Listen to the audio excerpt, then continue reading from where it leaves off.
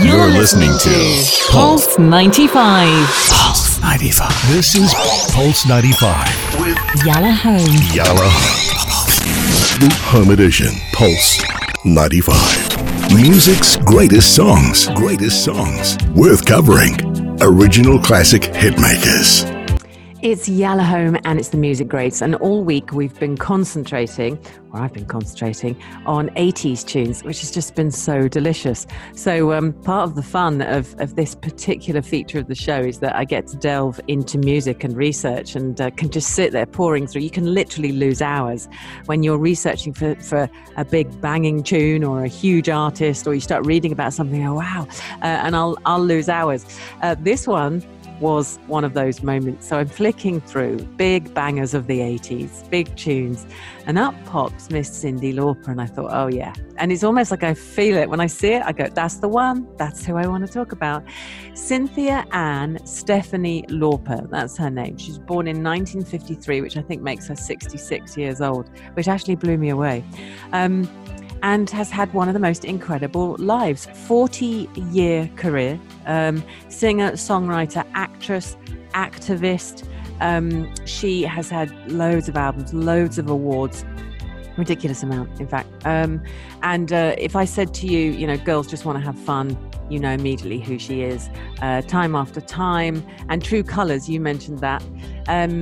She won Best New Artist Award at the 27th Grammy Awards in 1985.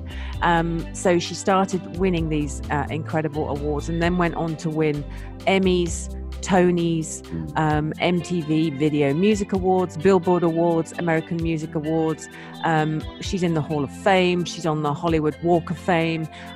She's got an EGOT. Now, let me just make sure what that's the American Entertainment Awards. She's won the inaugural Best Female Video Prize at the VMAs. Literally just bang, bang, bang, bang. She's hitting all the markers. Loads of albums.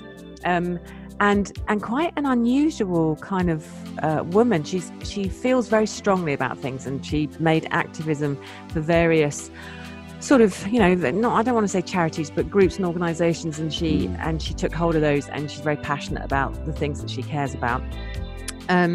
What was I was also going to, oh yeah, she's from Brooklyn, and her father was called Fred, and he was German Swiss, which is really weird. But her first album was called She's So Unusual, and if you speak to anyone around her or you read things from people around her, you'll know that that was very fitting, because she was this quirky kind of thing. When she arrived on the scene, she smashed it. She just banged in, and was like famous overnight, and was really unusual. So that first album was a big deal, and that was 1983.